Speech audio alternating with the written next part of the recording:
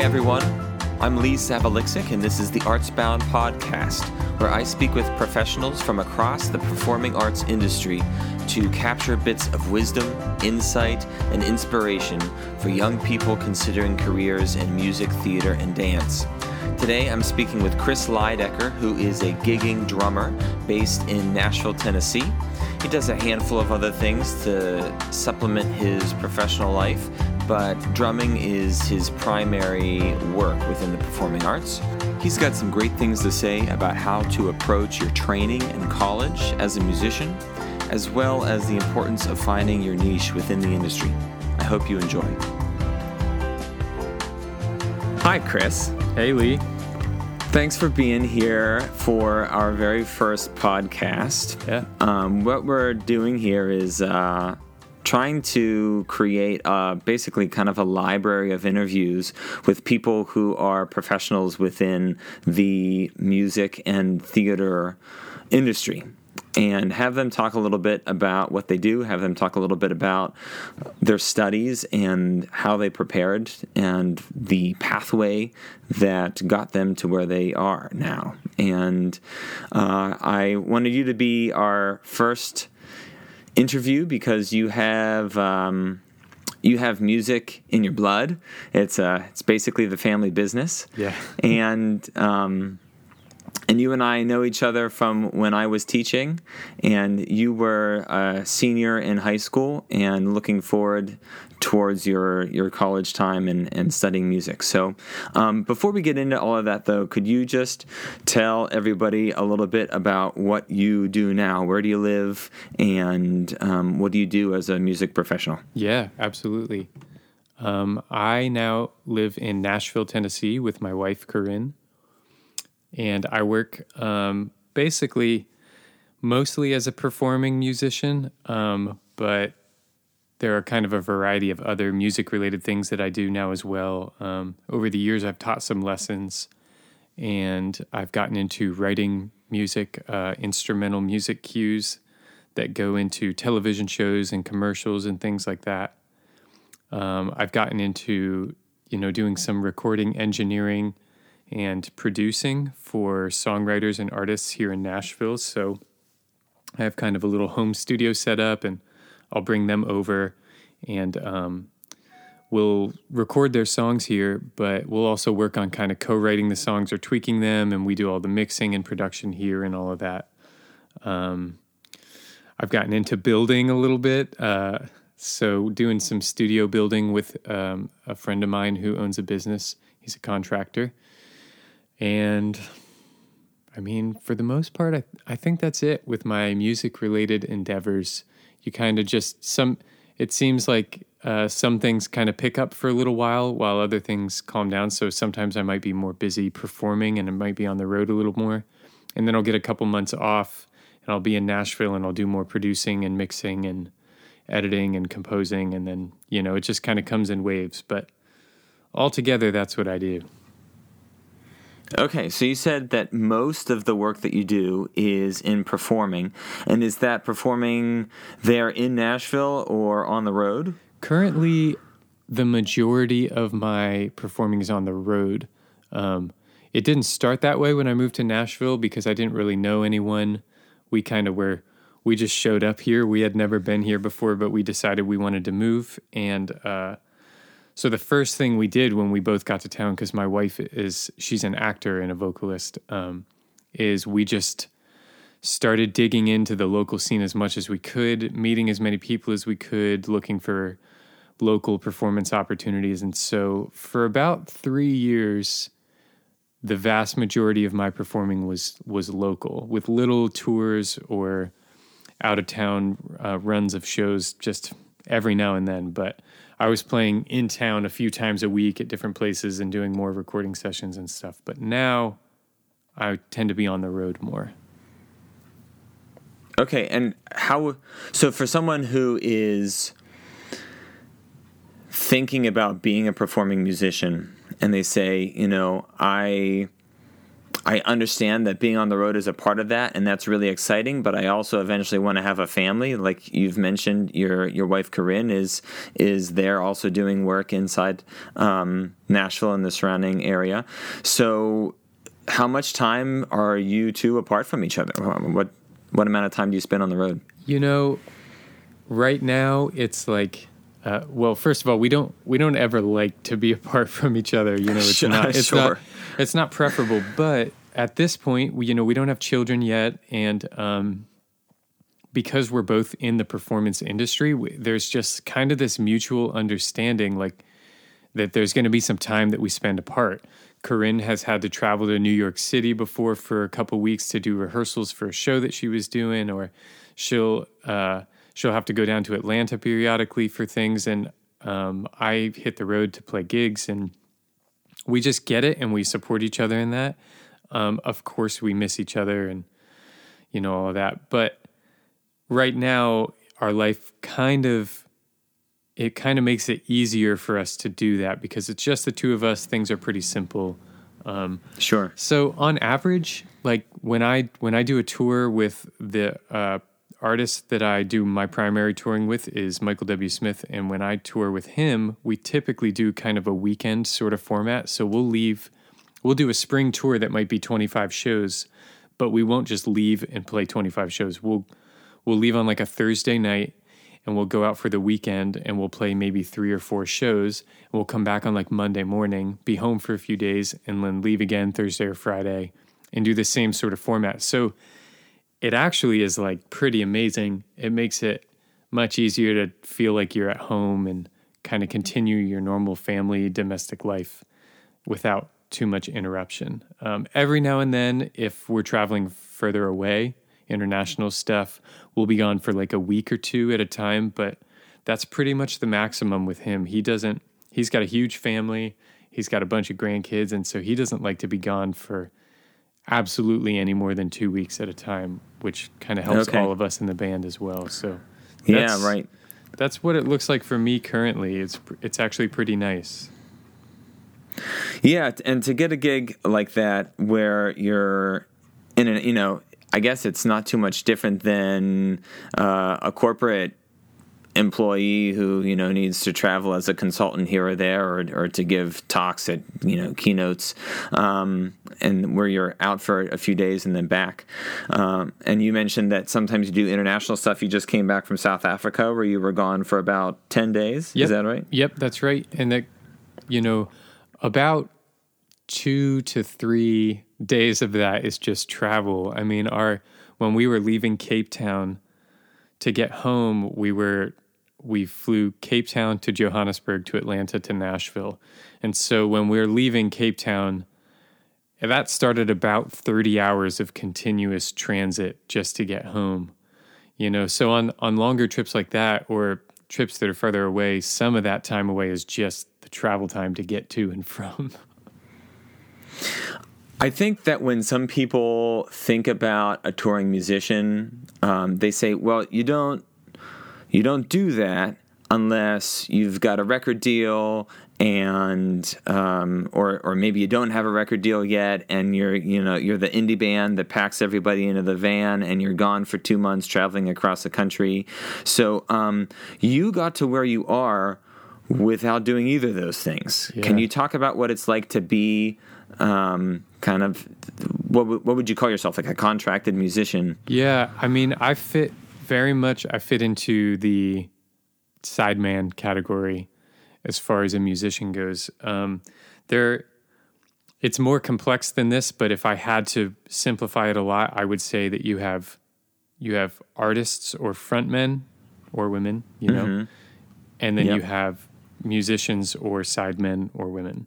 So I fit into the kind of sideman category because I am not the one basically writing the songs, trying to get the deal, trying to promote myself, trying to get people, kind of the public, to pay attention to my art.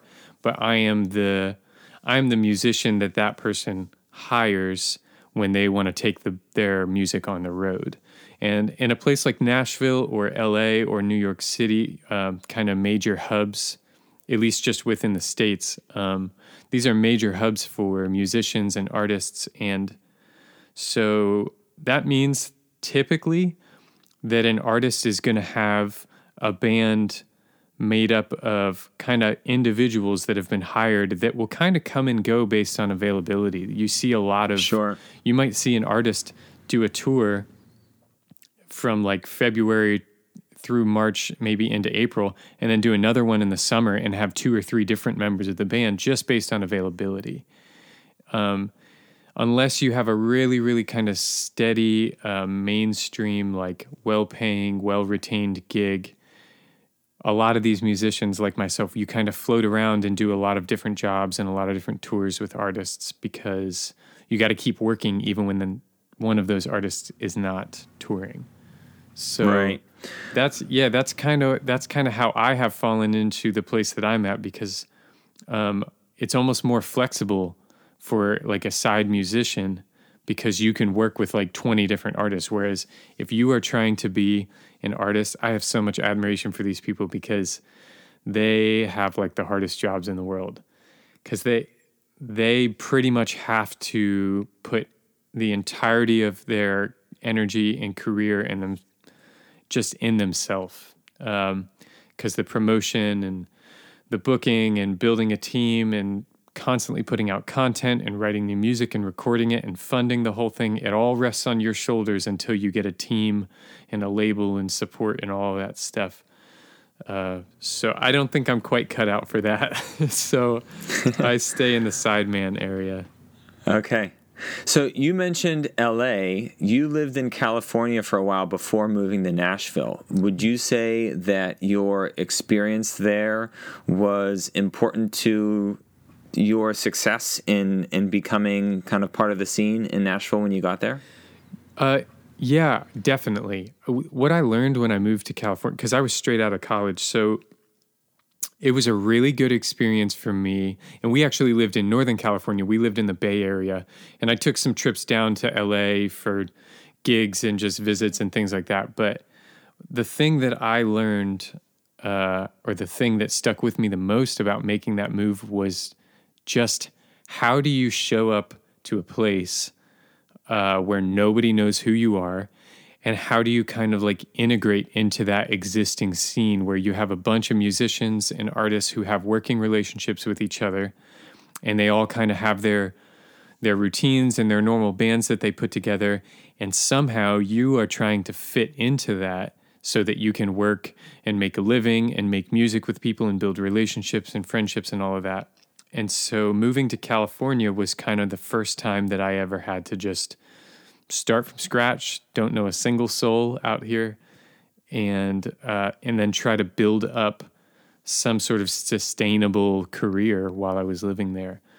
And that basically was the same exact process that I had to go through when I moved to Nashville, but it was just on a more intense scale because Nashville is just loaded with musicians. It's, Music City is what they call it. So, doing it in California really kind of helped. It made me confident that I could move to Nashville and kind of quote unquote do it again. Like just start from scratch and build relationships and find people who appreciate me as a musician and show them what I have to offer them and basically create a value associated with me in the music industry. That's really powerful, and I think a really good thing for listeners to hear that a lot of the success is, we haven't talked about your playing, but you're a phenomenal player, and you've worked incredibly hard at just your craft and your chops. But so a lot of the success is also in kind of life skills and just being able to go into a place and say, hey, I'm going to make the relationships, I'm going to make the connections, and I'm going to have the confidence in myself to do that and knowing what value you bring, knowing that you have value to bring, and also knowing what that value is. I think sometimes we can spend a lot of time thinking that, if I don't sing like so-and-so, or if I don't, whatever that could be, we kind of have expectations of the value that we're supposed to have, but everybody has some type of value to bring, and it's the importance is knowing that you have it, number one, and then figuring out what it is so that you can walk into a situation confident and say, this is what I have to offer to this relationship or this work situation. So that's awesome. Yeah, I think along those lines, like a big lesson that I'm continually learning, or it's just a thing that is becoming more and more ingrained in my mind and my heart, is kind of in two parts. One, there is room for everyone. So to be a musician or a part of an artistic community, and to be working in that artistic community and making basically a space for yourself, that does not need to happen at the expense of other people or in place of other people trying to do it. It's easy to accidentally let our insecurities and our egos get us in a place where we feel like we have to climb to the top, or we have to, if somebody else gets a gig, it's they got it and we didn't, so they took it, or something like that. There's just kind of this toxic mentality that can sometimes exist. But what I'm realizing is it's actually the opposite of that. It's actually that we're all kind of doing it together. And if we all are looking out for each other, that's kind of the best way for us all to rise to the top together. So I need to be looking out for opportunities for some of my closest friends here in town, of course, are musicians, are drummers, guitar players, bass players, or whatever. And so I'm always looking for my opportunities, but I'm also looking around for if something comes along my way that I can't do, or I hear about an opportunity that's not a right fit for me, I need to be thinking about, well, who do I know? Who are some of my people that I can help get into that position? Because that's how we all flourish. If we can all maintain that mindset, then we all move up together. Right. And I'm sure that there have been several people in your life that, because they were thinking that way, helped you get to where you are. 100%. I mean, I can honestly say with 100% honesty that every kind of major opportunity that I've come across has been for that exact reason. Somebody who knew me and trusted me and believed in me and was close with me basically put my name in when it was something that I had no idea even existed. It was an opportunity that I didn't even know about, and somebody was in the background making a recommendation or pointing that opportunity towards me on my behalf. I pretty much, for the most part, have never really gotten anything via quote unquote audition or formal audition or anything. Sure. Like that. Those things happen, and you want to go after those opportunities for sure. But my experience has been it's the relationships and it's the support from people who are doing it with you and that love you that allows you to kind of continually move up. Wow. Thank you. The other component to that is, so there's that mentality that I think where we're all in this together and it's not me at the expense of you or you at the expense of me. So there's that. And then also just knowing that even if you are absolutely phenomenal at the thing that you do, you are not necessarily right for every opportunity that you see and want. Because there's such a wide array of personalities and players and musical influences or whatever. Well, I'll speak in drummers just because that's the world that I'm in. But I could probably rattle off 20 artists or gigs that I would really, really love to play with someday, kind of as a dream or whatever. And I guess it could happen. But I could also recognize that maybe the background and the influence and the skill set that I bring to those gigs might not be like the best fit. And that there are plenty of guys that might be a little more suited to that based on where they come from and the personality that they are and all of that. And I think just being at peace with that is very important, to realize that if you if you went for something and you didn't get it, it's not necessarily because you weren't good enough, but maybe it just wasn't the right fit for you, and that's okay. There are plenty of things that are the right fit for you. So this is just another kind of mentality thing that I've kind of come to terms with, and it allows you to kind of not be broken down or affected too much by passing opportunity, because it's like, you know what, not everything's right for me, but I can rest like assured that I will find the things that are right for me. Yeah, and that really, I really resonate with that. My own journey is really a reflection and a testament to what you just said. I just accepted the job of executive director for an arts nonprofit, the Pittsburgh Youth Chorus in Pittsburgh.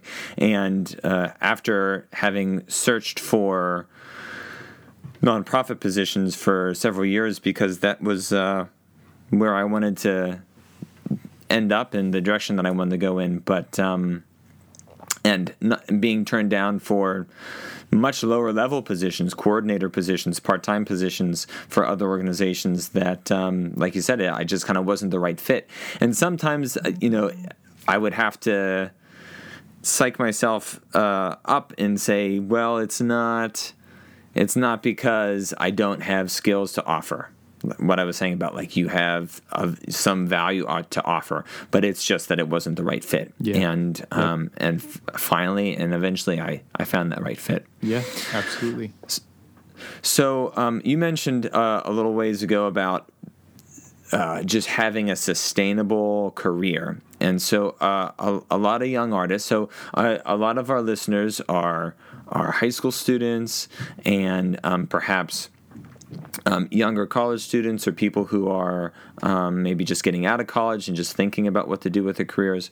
And especially for those high school students that are making decisions about what to do after they graduate, what to major in, whether to go to college or maybe take a gap year. They and their parents are concerned about job security when they think about doing something like what you're doing and having the ability to make a living.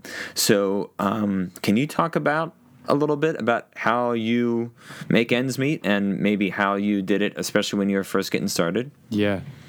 I want to start by saying that concern is a healthy concern to have. Yes. It is. Yeah. It is difficult. It is difficult. We're not talking about something where, you got hired as an employee and then you settle into like your salary and your paycheck, and there's absolutely nothing wrong with that type of work, but this is not that type of work. This is very much, you need to think about it as you are building a business. And so if you were in a different industry, if you moved to a new city and you were trying to start like a food truck or something like that, you had absolutely zero connections and you're just starting from the ground up. Like, you have to recognize that if you don't pursue every opportunity possible and do everything you can to make that to get customers and basically make that thing take off and become profitable, it won't just happen on its own. Mm-hmm. So it is, it's a healthy concern to have. I will say that in my experience, this isn't necessarily fact, but this is just what I've seen. The kind of modern musician, as I'll speak as kind of a sideman musician, is responsible for knowing how to do more, like a wider variety of things now than they used to be, maybe 20, 30 years ago. So I think back when there was a lot more money flowing through the music industry because records were selling, people were buying physical copies of things, and tours were bigger. There was bigger labels, were kind of moving artists through more often. Record deals were more lucrative. All of that, there was just more money in it. I think it was more realistic to say, I'm going to go be a guitar player and only a guitar player and just tour, sure, or whatever. And you can still do that, but it's just fewer and far between. So I think what we have to realize now is that being just a guitar player, it's not that it's not possible, but I think you are lowering your chances of creating a sustainable career considerably if you only do one thing. Maybe Right. you're a guitar You taught- player.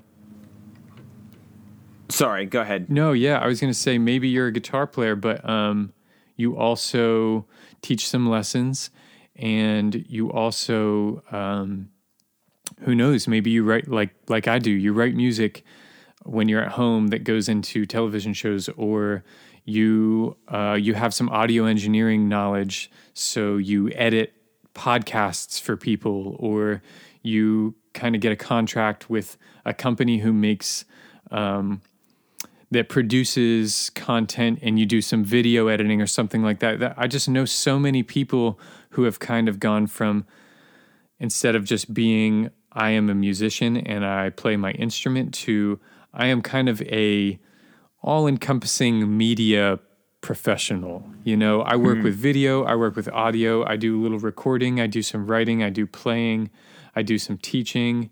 This is just kind of the world that we live in, the professional world, I think, because there's less money in it, so each individual is expected to do more and be more self kind of sustaining. So speaking to someone who's interested in kind of creating a career as you have, you would really recommend learning audio production and audio engineering, and you built your own website, if I am correct. Yep. Yeah.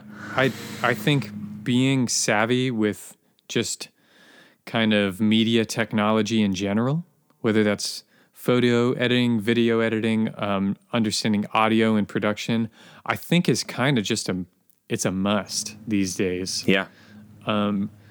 There's probably 1% of people who can get through without knowing how to do that stuff because for one reason or another, they're just like a killer on their instrument and they got an opportunity or whatever. But for the vast majority of like working class musicians, you got to kind of be a jack of all trades. So you ever wait tables? You ever do the day job thing?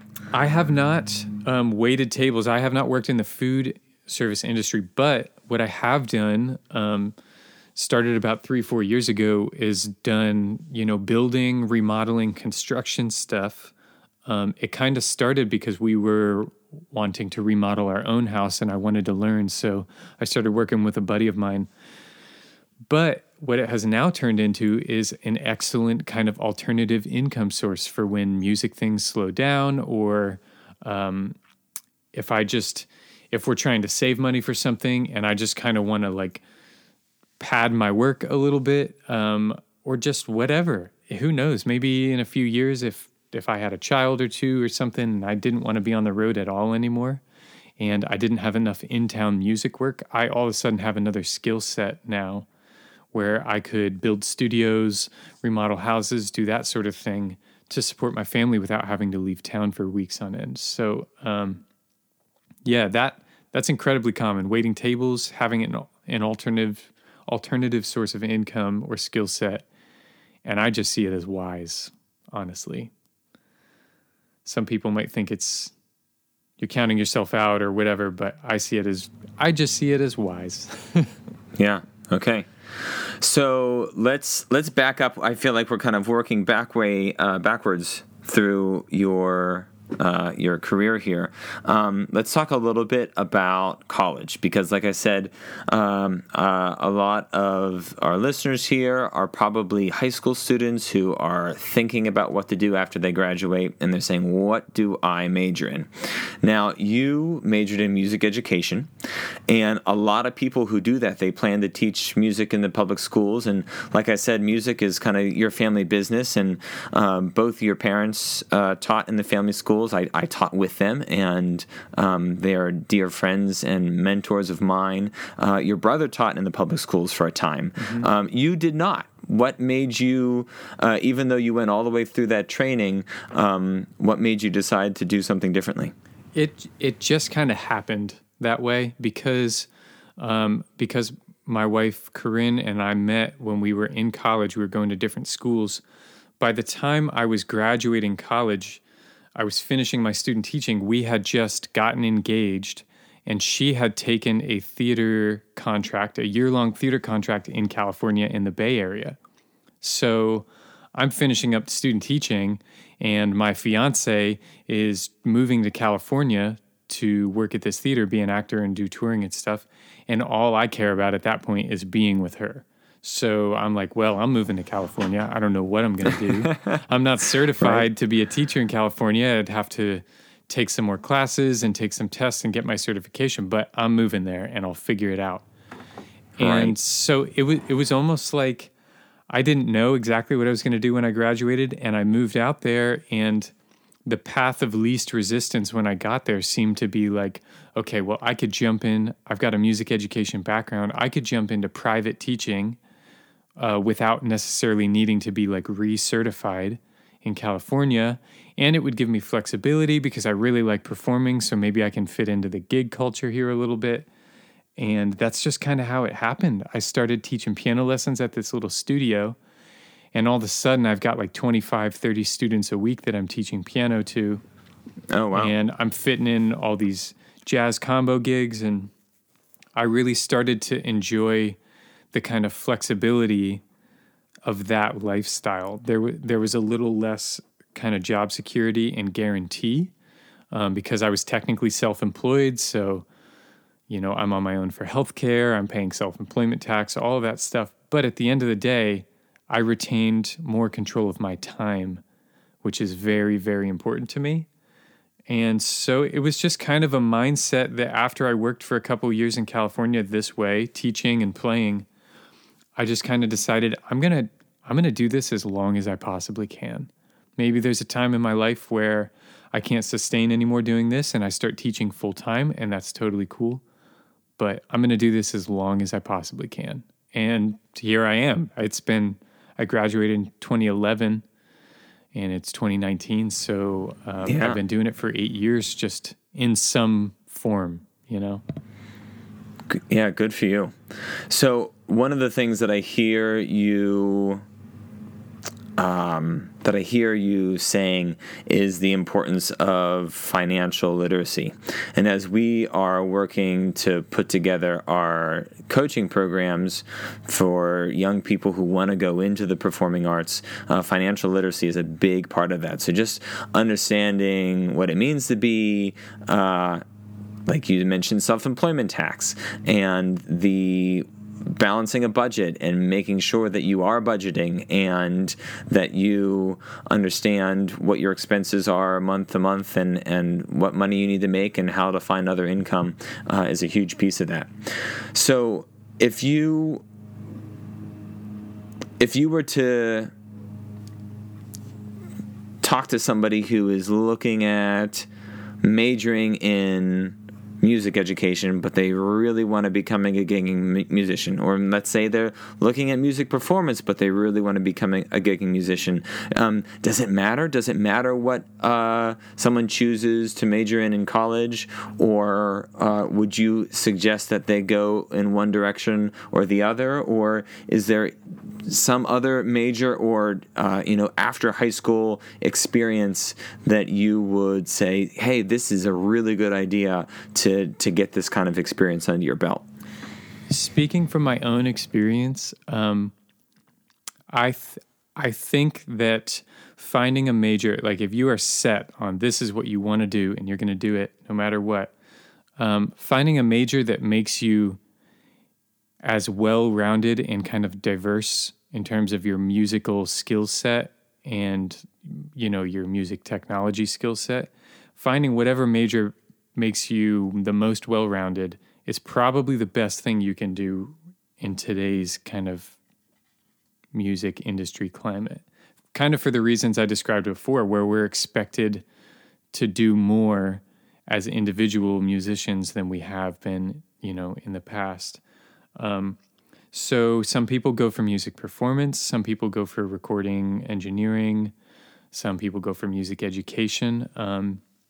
I'm grateful for my music ed degree because it's a very broad degree. You spend time, there are just so many requirements. You know this, Lee. You went through it. Mm-hmm. There are so many requirements on on just things that you kind of have to be savvy about in terms of just learning other instruments, taking classes on brass, woodwinds, all this stuff. Learning composition techniques, learning theory, learning about music technology, learning classroom techniques. It's just a very, very, very broad degree. All the while you're performing in, chances are, 4 or 5 ensembles a semester. So you're getting tons of performance experience. You're doing your juries, you're practicing, you're learning literature.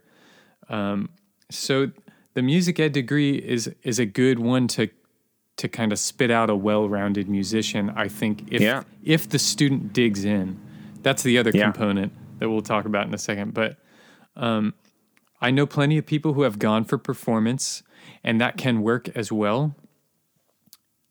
I think, in my experience, when you are trying to be a gigging musician, probably, if you're not working in the classical world, probably the last thing you'll ever hear is like, where's your degree from, or do you have a degree in performance when you're trying to get like a gig, if you're a drummer, a guitar player, or whatever. So the experience and what the amount that you learn and the amount that you improve in college is ultimately what matters. It doesn't really matter if you're trying to be a gigging musician where you went. Maybe you get some good connections based on where you went, but like, nobody really cares where you went, I guess. It's really just like, what do you have to offer us? So I think I know where you're... Sorry, I don't want to cut you off, but I have this thought. It sounds like what you're getting at, and when you talk about digging in, is like just checking off the boxes because someone says these are the boxes to check off isn't enough. Like saying, oh, I went to this school and I got this degree and I took all the classes I needed to take, so you'll pay me, right? Right. Doesn't really work. Not going to happen.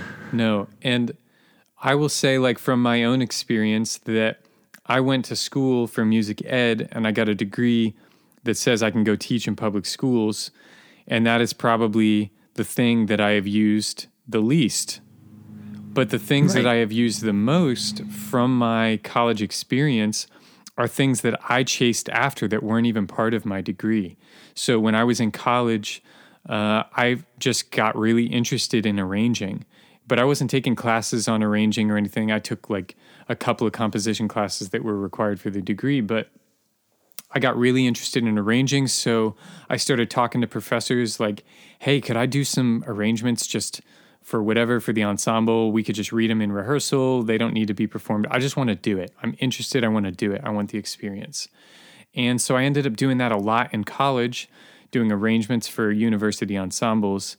And then cut to years later when I'm outside of school, this thing that wasn't technically a part of my degree, I'm now getting hired to do, and it's like contributing to my workload and my income. Another thing that I got into was when I was in college, I was a percussion major, but I chased after piano. I wanted to learn jazz piano. We didn't really have a jazz program, so I went to some professors that I knew this stuff, and I asked them questions, and I put in a lot of time just to learn about theory and voicings, and this was all, like, I wasn't getting any credits for this. It was all just kind of on my own. I remember when I came to visit you in Nebraska when you were playing for a theater company out in some state park out in the middle of Nebraska. Yeah. You were saying, "Oh, I'm working on learning Cherokee in all 12 keys, and I'm a pianist, and I've played jazz, but I've never done that." Yeah. So what? I guess all that is to say. The school that I went to is not like a name school. It's a state school. It's a great school for music education. It's at Indiana University of Pennsylvania. I'm grateful for my time there, but nobody knows, like when I moved to Nashville, nobody knows what that is. They don't know any of the faculty. They don't recognize anything about it. But my time there prepared me for what I'm doing now because I went for it.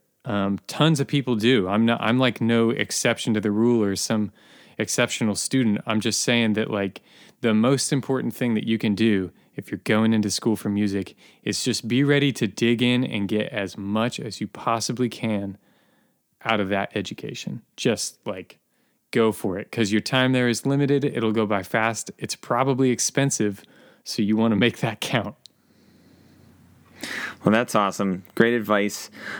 We could probably keep talking forever, and maybe we'll even talk again, Chris, sometime about your arranging and your composition, because that's a whole nother side of what you've done that people do make.